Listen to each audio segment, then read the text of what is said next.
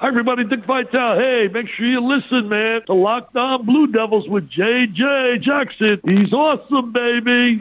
You are Locked On Blue Devils, your daily podcast on the Duke Blue Devils, part of the Locked On Podcast Network, your team every day. Hello, everybody, and welcome into another edition of the Locked On Blue Devils podcast. My name is J.J. Jackson. It's so great to have you here with us on this Wednesday. Thank you so much for listening to Locked On Blue Devils and making us your first listen each and every day. Follow the show on Twitter at LO_Blue Devils. You can follow me on Twitter at _JJ_Jackson_. On today's show, we discussed last night's Duke basketball game. The Dukies lost a tough one, 79-78 to Florida State in overtime. We discuss all of that with Josh Cox from Duke Football Talks Section 17 podcast here today on the program. And with that, we now welcome in Josh Cox into the program, fresh off not the greatest night of sleep for either one of us, knowing the end result of that game last night. We're seeing the world tell us how amazing of a basketball game it was. To its credit, a game that featured 19 lead changes and went all the way to overtime. But when you're the team that comes out on the losing end, Josh, it still doesn't make you feel any better. Yeah, it certainly doesn't. Those late starts is something we've become accustomed to from the beginning of the season, and we are experiencing what it's like to go on the road in the ACC. It's never easy, and man, I mean, kudos to that crowd in Tallahassee. I know there was a lot of Duke fans there, but man, Florida State fans, that student section really showed up, and you know, yeah, objectively speaking, as you said, everyone else in the country, that was a great game. It was a great basketball game as far as the just watching it. But when you have the fanhood involved, obviously there's great disappointment there. But overall, yeah, just a battle, man, a classic road late night game in Tallahassee battle. We were hoping that Coach K's final trip to the Donald Tucker Center would end with a win. Unfortunately, it didn't, as Florida State walked away with a victory. Duke was able to have a 5-point lead at halftime, and then the second half, things got ugly. Let's talk about the first half, though, Josh. I want to spend a good bit of time there. Duke leads at halftime 38-33. Back and forth a little bit in the first half, and then the Blue Devils ended on a 7-0 run. What were your first half takeaways? Yeah, I'll be honest. I was a little surprised to look up at the scoreboard and see us ahead by 5. You know, I actually had to look in the ESPN app to see the stats to see who had really scored for us. Right. It was kind of an odd half. You know, there wasn't like a standout guy. You know, obviously AJ got in foul trouble, and we didn't see much of AJ Griffin in that first half, and we missed him. Thought it was interesting as well that we saw Bates Jones check into the game before Joey Baker did. Right. I'm sure we'll get to Joey here in a second. But it was just an odd half. It was different than the way that the game was played. So anyway, for us to be up 5 at the end of that first half, I was pleasantly surprised. I mean, we saw Butler hit those threes in the first half for them. And you know, it was definitely odd to see us up 5, not play well, not have a star, and to see their guys playing as well as they were. I mean, at the end of the day, I was great. I'm like, man, if we do this again in the second half and we win by 10 on the road at Florida State, man, I'll be as happy as I could be, you know? Yeah, no, I was, you know, we had the podcast yesterday talking with the Locked On Seminoles guys doing a game preview, and we were mentioning all the talented players that are on this Florida State team this season. Caleb Mills being one of them, their leading scorer, who's from my neck of the woods out of Asheville, North Carolina, a Houston transfer leading the way for them. Florida State, a team that always has these like 6'8" plus guys with amazing wingspans. And John Butler wasn't a player even mentioned for a second in our conversation at all yesterday. And of course, he had a great first half and really kept them in the game in a lot of ways. It was the first half that featured a 10-0 Florida State run for them to grab the lead back at one point. And then all of a sudden Duke ends it on a 7-0 spurt. And as you mentioned, I thought the same thing. All of a sudden we're watching the first half, Josh, and Bates Jones checked into the game for a little bit before Joey Baker did. And the Duke Blue Devil fans certainly have their opinions on the Joey Baker experience, but all of a sudden Bates Jones was checking in ahead of him. Yeah. And, you know, and I appreciate what Bates Jones brings to the table. I understand his limitations. And I was fine. You know, usually what Coach K has done is This is what he did there. I believe he brought him in for Paulo right before a timeout break. And so he tries to get him that extra minute or two of rest. And so I'm okay with that. At that point, AJ already had 2 fouls, so that we weren't going to be able to go to that smaller lineup and bring AJ in for him. And really, at that point, there's no other option on that bench but to bring in Bates Jones and let him have some time at the 4. So, but ultimately, that really didn't play a part, in my opinion. That substitution pattern didn't really play a part in the first half. I mean, it was what it was. It was a weird game. Like you said, the Florida State historically has been, so big and wide. And ironically, this team is big, but it's not as big as some of the other teams that we've faced in Florida State. And I mean, man, there have been years where it's like, 2 through 5 have been like 6'8" to 7'2", and it's pretty crazy. I will say this: kudos to Leonard Hamilton. Since we're talking first half, kudos to what they did for Coach K with the standing ovation, with the donation to the Emily K Center, encouraging the fans even in Tallahassee to give to the Emily K Center. I thought that was a really classy move by, honestly, we got to admit, one of the best coaches in the league. And we've taken 2 losses in the league so far. And honestly, between Larrañaga and Hamilton, 2 of the best coaches. Yeah. Duke now 14-3 on the season. They are 4-2 in the ACC. They lose last night, 79-78. In overtime, as we said, they ended the first half on a 7-0 scoring run. It was 2 Paulo free throws, a Trevor Keels free throw, a Keels layup, and then Mark Williams made a pair of free throws right there in the final minute of the first half, and Duke led 38-33. Much like the Blue Devils needed a break after the first half of play, we'll take a break here as well on Locked On Blue Devils. Let me tell you about our friends over at Built Bar. It's the new year, so that means New Year's resolutions. If yours is about getting fit or eating healthier, make sure you include Built Bar into your plan. Built Bar is a protein bar that tastes just like a candy bar, but it's even better. They're covered in 100% real chocolate. Are you kidding me? That's amazing. Most Built Bars contain 130 calories, 4 grams of sugar, 4 net carbs, and 17 grams of protein. Compare that to a candy bar, which usually has around 240 calories, 30 grams of sugar, and dozens of net carbs. You're making the best decision by choosing Built Bar. Go to Built.com, use promo code LOCKED15, LOCKED15, for 15% off your order at Built.com. LOCKED15 is your promo code to use. Built Bar, a proud sponsor of the Locked On Blue Devils podcast. JJ Jackson here with Josh Cox from Duke Football Talk's Section 17 podcast on Locked On Blue Devils. Thank you very much for making us your first listen each and every day. Go ahead and leave us a 5-star rating and review, if you will, as we're recapping Duke's 79-78 loss to the Seminoles in overtime last night. We mentioned it, a 7-0 run at before the first half expired by Duke. They had a 5-point lead at the break, and then all of a sudden, Florida State goes on a crazy, crazy run to start the second half. What was the most frustrating part of that run, Josh? Because there were plenty of them. Yeah, and I don't know if this is specific only to that run, but there's a phenomenon in basketball, and Duke fans today are so frustrated and mad about us giving up so many offensive rebounds. Okay, and I think that can be attributed during this run, but it also can be attributed to the entire game. And we gave up a ton. I believe we gave up 16, if I'm not mistaken, offensive rebounds. But you don't have to be a huge basketball knowledge person to understand this. If you go for every single block, if every time someone's in the lane and a shot goes up, we all jump for that block, there's no possible way. It is not physically possible to then be in good defensive rebounding position. It doesn't exist. You cannot do it. And so on a night when Mark has 8 blocks or 7 blocks like he had in the previous game, everything's fine. We're good with that. Even though we gave up some, if you remember the NC State game, we gave up some putback dunks several times to their big, who's not skilled, who's not good, but we gave up several points down.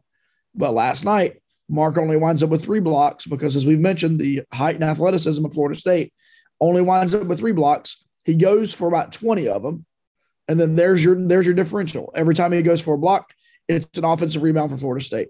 And so I don't know the answer to that question. You don't want to stop the aggression of Mark Williams because he's a game changer. But you almost need to teach him how to pick his spots. And, man, we cannot completely get out of rebounding position just to try to make that highlight reel block every single time someone throws a shot up. I don't know if that needs to be us crashing the defensive boards from the other 4 spots or what it needs to be, but that was huge during that run.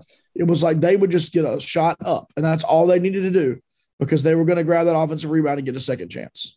Without a doubt, Florida State was dominant on the boards in that one. And as you said, there's always that big debate being the first or second jumper, right? And when you're jumping off the floor in that sense, and when you are jumping so early to get a block, when you land, you're not going to be able to jump up so quickly after the fact unless your name is Zion Williamson, because that guy was always a freak with the second jump ability is what he was always applauded for. But that's something that you've got to be able to make adjustments. And we just didn't see a lot of that last night. Offensively, as we sort of transition the discussion as well, I think it starts with the best player, Josh. And we've talked about it a good bit in Paolo Banchero. It took the guy over 10 minutes of action in the second half to attempt a shot. And part of that is Duke not getting the ball into his hands, but also a large portion of that is Paolo Banchero, knowing you're the best player on the floor. You're going to be the first or second pick in the NBA draft. It's time to take over a basketball game. Okay, you hit the nail on the head. So let's talk 2 portions of this. The first portion of this is Mike Krzyzewski and the Duke coaching staff are getting paid millions of dollars, millions, to put their best player in position to score the basketball within the flow of the offense. Now, this eerily reminds me of 2019 with the man that you mentioned named Zion Williamson. Unstoppable. Right. If he got the ball at the elbow, he was legitimately unstoppable. Yet we did not figure out a way to get him the ball at the elbow in any kind of a crunch time situation. We never got him the ball that way in the flow of the offense on a consistent basis. And we lost. We did not win the national title that year because we could not figure out how in the world to get him the ball without just ISO, right? And anybody can ISO. That's not what we're talking about. Figuring out a set, a flow of offense to get the ball to Paolo Banchero's hands where he can score. Now, I don't know the answer to that question. I don't know where he likes the ball the most. That's part of being a coach. That's part of doing your job as a coach. So that's number one.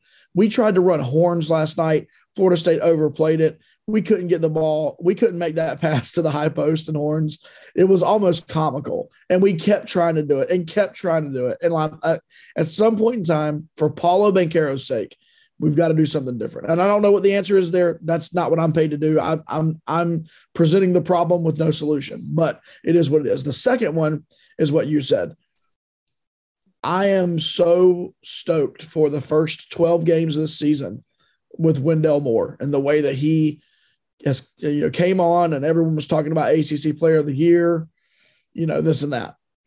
But we, just like they had a player meeting and decided to change the starting lineup, the coaching staff and players, I think it might be time to have a follow-up meeting and say this team is Paolo Banchero's team. He is the best player on the court. There is no question about it. He is the man. We need to run the offense through him. And here's the thing about Paolo. If you run the offense through him, and this is where he's a little bit different than Zion, Paolo is such a good passer.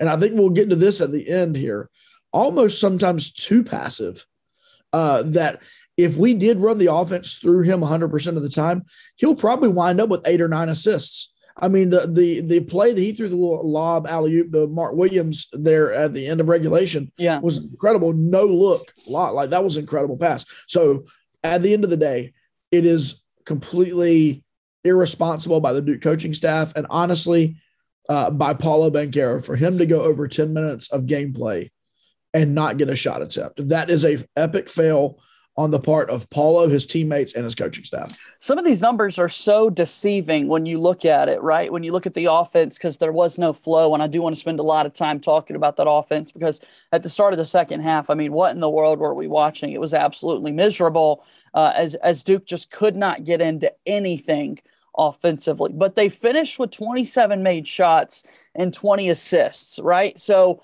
you're feeling good about the ball distribution. Paulo finishes with 7 of those. Banchero was a monster towards the end, 20 points, 12 rebounds, 7 assists. But it just took him a while to actually put shots up and attack the rim. With 6 minutes and 53 seconds left to play in the basketball game, Caleb Mills made a jumper to make it a 9-point game. That was the largest lead we saw at any point in the basketball game. And Florida State had all the momentum in the world. And at that point, there was no proof, given how the first part of the game had played out, that Duke was going to be able to go into a scoring run to even force overtime. And yet they did, and yet they had a 2-point lead in the final possession before Raekwon Evans made an incredibly impressive shot at the buzzer that you've just got to applaud there. But with that all being said, Josh, the fact that in those final 7 minutes, down by 9, in desperate need of a run, all of a sudden, Duke basketball was like, you know what, we are much better than them. Wendell Moore Jr. did start leading the team offensively. A.J. Griffin did knock down some buckets and stepped up in that regard. And they gave the ball to their best player in Paolo Banchero. Yeah, and I think the key there is that we gave the ball to our best player in Paolo Banchero. And I go back to that. So Wendell has struggled.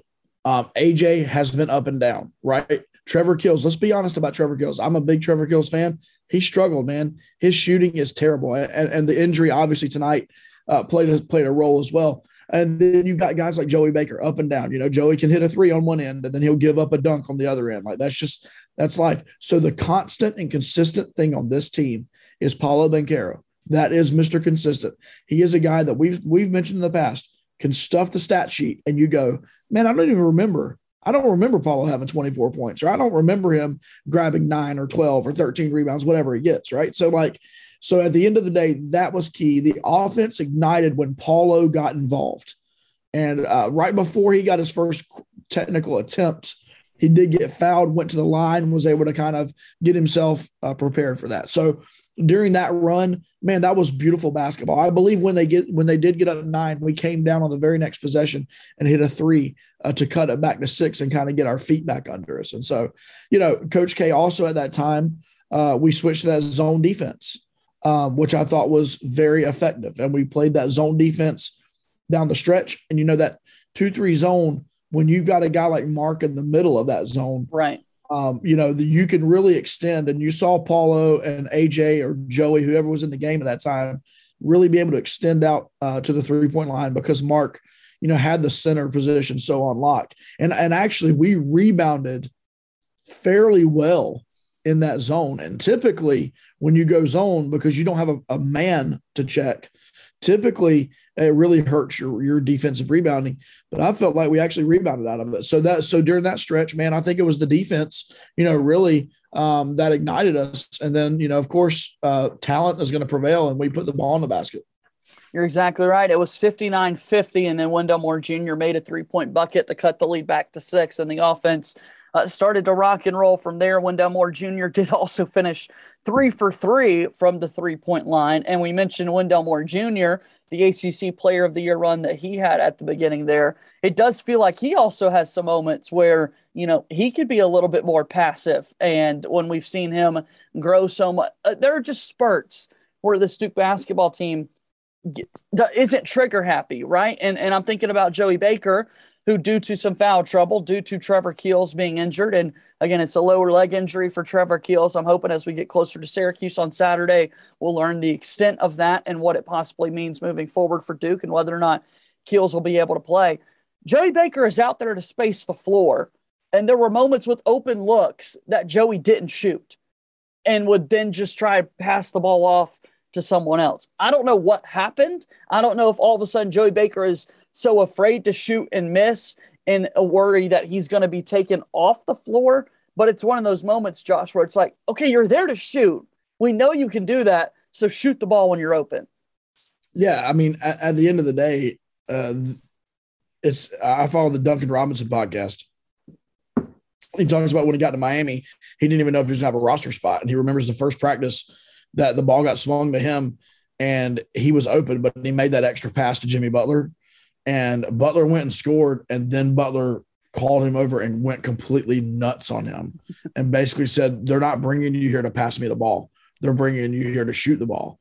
And, man, so this is where I think a guy like Jon Scheyer, more of a player's, maybe more of like a player's coach, I really wish he could speak more into this, and I'm not sure if he gets the opportunity to yet. He will next year for sure.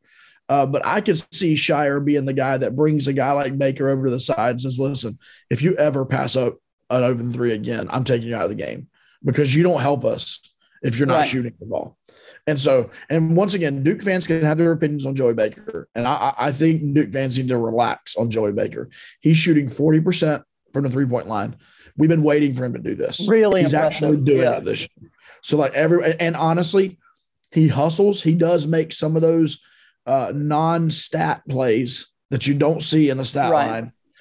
He will. Now, in the same vein, he has his limitations. We all know what they are. But he played 19 minutes last night. And that was, remember, as we said earlier, that's with Bates Jones playing before him. He still got those 19 minutes in. And I'm happy for Joey anytime something goes his way. Because it seems like in his Duke career, it just hasn't gone his way. I do want to point out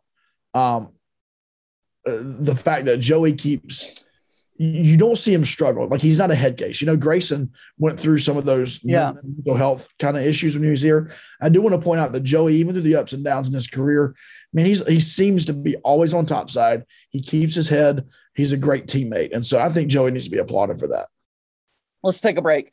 This is Locked On Blue Devils. JJ Jackson here, and I want to let you know this is it. It's the putt to win the tournament. If you sink it, the championship is yours. But on your backswing, your hat falls over your eyes. Is this how you're running your business? Poor visibility because you're still relying on spreadsheets and outdated finance software to see the full picture? You've got to upgrade to NetSuite by Oracle. NetSuite is the #1 cloud financial system to power your growth. With visibility and control of your financials, inventory, HR, planning, budgeting, and more, NetSuite is everything that you need to grow all in one place. 93% of surveyed businesses increased their visibility and control after they upgraded to NetSuite. With NetSuite, you can automate your processes and close your books in no time while staying ahead of your competition. What you need to do right now is go to netsuite.com/locked, LOCKED. Again, netsuite.com/locked for the special one-of-a-kind financing offer on the #1 financial system for growing businesses. Back here on Locked On Blue Devils, JJ Jackson hanging out with Josh Cox from Duke Football Talks Section 17 podcast. Follow them on Twitter at Duke FB Talk. Tons of football news. The coaching staff is nearly complete for Mike Elko, which we'll get into at another day when we have a little bit more time. Also, Josh and I love to let you know what's been going on with the latest Duke in the NFL series, and the regular season has come to a close. We're moving into divisional round weekend at the NFL level. So that means I keep that in my back pocket so Josh Cox is forced to come back on the show with me at a later date. That's why I do it.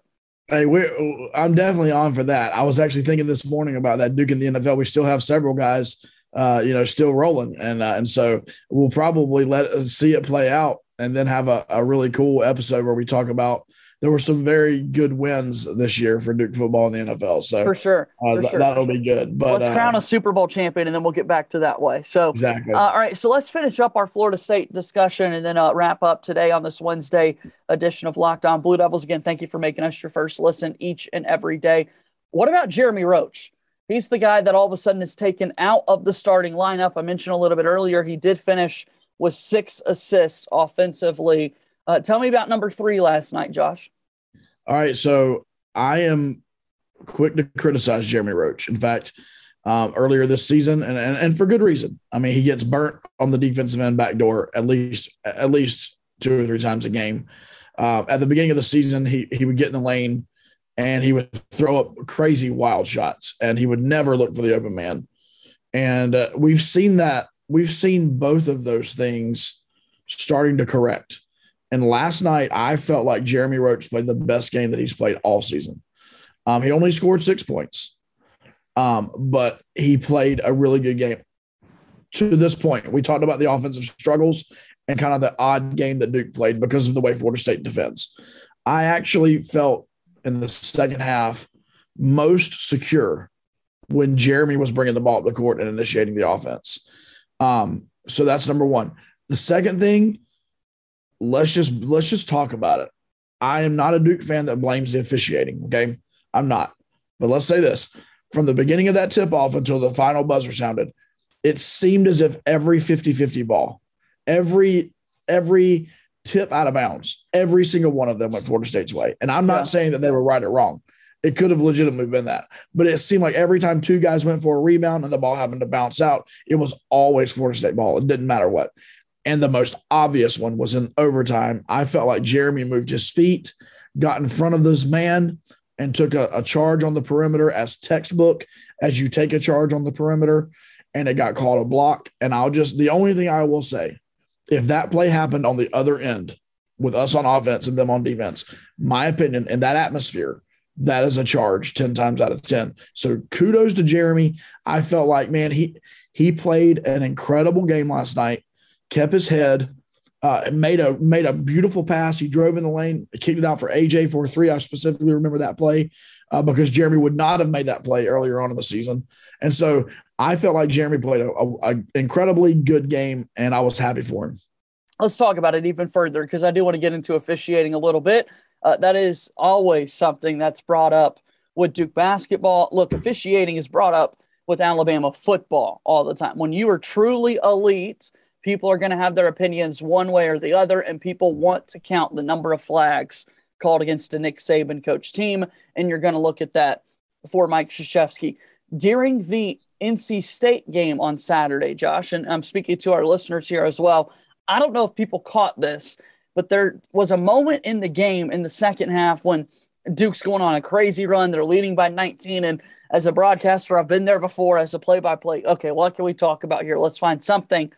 Duke has shot and made 80-some-odd more free throws than opponents have attempted this season. They clearly are a team that has gotten the benefit of the whistle. A lot of that is play style. I'm sure a lot of that is the fact that, look, this is Duke. These guys are really talented. They're going to the next level. Let's give them credit.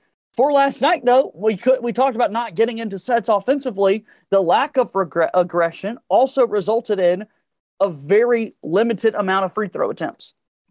Yeah, and you're right. Our style of play this year has really, I believe, fed into that. I mean, when Paulo is Paulo, he cannot be stopped. The only thing you can do is foul him, right? So he's getting in the paint when he's playing well. Wendell, when Wendell was being peak Wendell earlier this season, half of that was, he would take those dribble handoffs and he would head straight downhill to the basket, and he was either going to score or they were going to have to foul him. And so I do see that. And, it's funny. You see the stuff on social media a lot. Duke gets all the calls and stuff like that. And here's the thing. I'm not going to say, listen, I've been to Cameron more times than I can remember. And more times than I can remember, there have been 50-50 calls that we get at Cameron that I'm not so sure we get in Tallahassee, right? I'm not going to be so naive to think that the fan noise level and the just the momentum that the fan base can bring does not sometimes influence a call, right? These are fallible refs. They're not perfect. But at the end of the day, as a referee, I've never obviously refereed a college basketball game. Likewise. Kind of trying to understand their position. A couple of things that I think every fan should want. Let's call the game the same way in the end of the second half as we are the middle of the first half, right? Let's not say, well, that was let go in the first half, but now we're calling it, or vice versa. I think consistency is key there. And then I am all for coming together and getting the call right, but not at the expense of the flow of the game. And so as the replay gets into effect there last night, we had 2 or 3 stoppages of like 5+ minutes because the officials were trying to fix something, I believe, with the clock, and there was other things going on. So at the end of the day, all of this plays into it. I mean, we can act like it doesn't, but like if you've played sports growing up at all, and you're on a momentum swing, and you just hit a couple threes, and you've cut that 9-point lead down to 2, and then all of a sudden we take a 5 to 6 minute break to try to fix a clock issue or to look at something that does play into it. And so I don't know. I would love to see referees try to keep the game flow as good as possible and then be as consistent as possible. Now, on the other end, I do think when you get under like 10 seconds left to play, I'm also not a big fan of like a tic-tac foul, with under 10 seconds left, like let the guys play it out. So I think there's some give and take there. But ultimately, at the end of the day, last night was for sure that Florida State crowd played into it. Every 50-50 ball went their way. Every 50-50 call went their way, including the most important one was that Jeremy Roach. I believe we were up 2. If that is called a charge, it's our ball up 2 with like under a minute left in overtime. The call goes the opposite way. They hit the 2 free throws, and now we're in the fight. Yep. No, you're exactly right. And Duke ultimately loses 79-78. Florida State, by the way, has now won 13 consecutive games that have gone to overtime. That is a Division I record. Unbelievable. And, of course, storming the floor after a win like that. Super exciting times in Tallahassee at the expense of our Duke Blue Devils. All right, Trevor Keels on the way out. Josh, what could this mean for Duke basketball moving forward? Again, left the game with an injury, did not come back, got his foot, leg, just a weird, freaky play kind of caught back underneath him. Man, it was scary, wasn't it? Yeah. I when I first saw it, I'm like, oh, that's an ankle. And then I'm like, no, that's too high for an ankle. And then I'm like, but it's not high enough for a knee. And so I'm thinking, the only thing left is that he broke his leg. Right. Like, that's the only thing I was thinking. Like, he had to have just broken his leg. And to see him get up, and you could see him as he finally walked and he started to put a little pressure on it. Obviously there's nothing, I don't think, structural there. I don't think the Duke staff would let him run in that hallway in the back there if there was any thought or danger that it was structural. So at this point, I'm hopeful that it's going to be sore for a couple of days and that he's back. Because like I said, if it was anything more than that, Fonseca is not letting him out of that locker room. Right. He's not jogging in that hallway. So I think we have to look at that in a positive way. Before about 10 minutes there, before we saw that clip of him jogging, man, I thought he was done for the year. And so I was really pleased to see him up and walking around and then getting back on the bench there, obviously, and supporting his teammates. We can't leave without talking about 2 plays. All right. Are you cool with this? Yeah. I'm taking over your spot right here. Go ahead. All right. All right. We play zone defense the entire second half. Yeah. 14 seconds left. We are up 2. And we switched to man-to-man. Now, I'm on a group text with some Duke friends of mine, actually my Section 17 podcast guys. And during that timeout, I said we need to switch to man because we can't give up the open 3. Yep. So that's what I said in my group text. Before I knew what we did, I said we need to switch back to man for this possession just so we don't give up the 3. Because now they had missed most of them. But in that 2-3 zone, if you move the ball enough, you're going to get an open 3. And so that's my thought. Like, man, they're going to go for the win here. Like, they're going to move the ball around. They're going to get a wide open shot. And anyway, so I was for that. So for the record, I'm for that. Now, a lot of Duke fans are chirping this morning on Twitter. Can't believe we played that zone for 7-8 minutes or whatever, shut them down, and then we switched on the last possession. I get it. I understand why we did it. I think it's the smartest thing to do. I am 100% behind it. And honestly, it's just noise for the folks that are trying to say, what in the world are you doing there? Because as you mentioned, this is where we also, as I did earlier, credit the shot that Raekwon Evans made for Florida State to even force overtime. You've got Paolo Banchero right on your hip, all right, the first or second pick in the draft at 6'10", and Mark Williams coming over help side trying to pin it against the glass, and you're still able to go all the way up and make it. And then going into a timeout when Florida State is trying to script up a play, knowing it's against zone defense, it's brilliant forward thinking to say, no, we're not going to go back out there in zone. Let's go play man-to-man. 100% the right decision, and you just got to credit Florida State.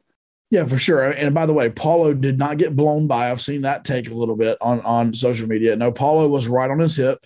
Paulo went for the block. Mark went for the block. And honestly, it reminded me a little. I mean, it was different, but it reminded me a little bit of Charlie Moore at the end of the Miami game. Yeah.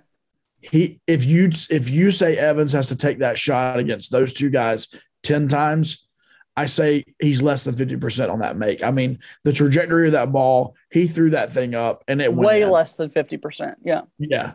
So at the end of the day, credit to Paulo for playing. He got switched on him for playing solid D, and we did everything we could there. The second play is obviously at the end of the overtime. There's just a few seconds left. There's 9 seconds, maybe more, maybe a little bit more than that left after that free throw. If you go back and watch it, you can see Paulo inbound the ball to Wendell, and Wendell kind of looks back at Paulo, and Paulo tells him to go up the court.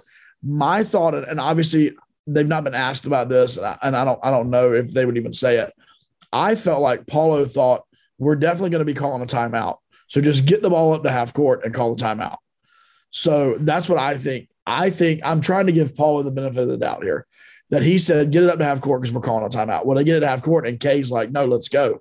Right. And so that's when Wendell, takes it himself. Chad Likens on Twitter has a still photo of like an easy lob. If Wendell has his head up when he's driving in the lane, Mark's got his guy pinned. Literally throw it up there, and Mark dunks it for the win. Or secondarily, AJ's in the corner, and there's not anyone 10 feet from him. I've seen that photo for sure. So there's a couple of things there, but all that to say, coming back to that play, this, as I mentioned earlier, is Paulo Banchero's team.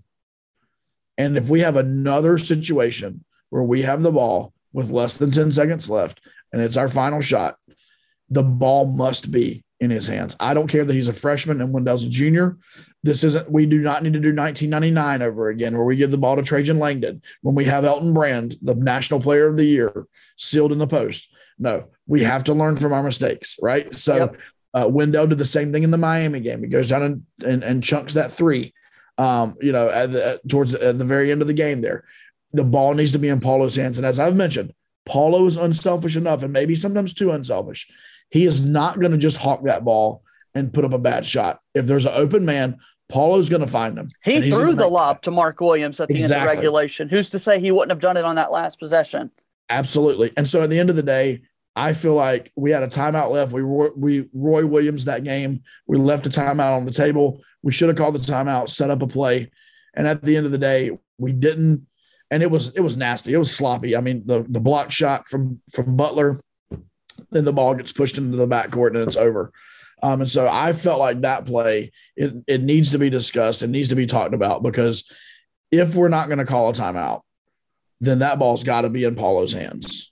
And once again, I'm trying to not say anything negative about Paulo here. I'm going to take it that he thought there was going to be a timeout call. Right. Which is why he didn't go demand the ball. Right. All right. That's about going to wrap it up for Locked On Blue Devils here today with Josh Cox from Duke Football Talks Section 17 podcast.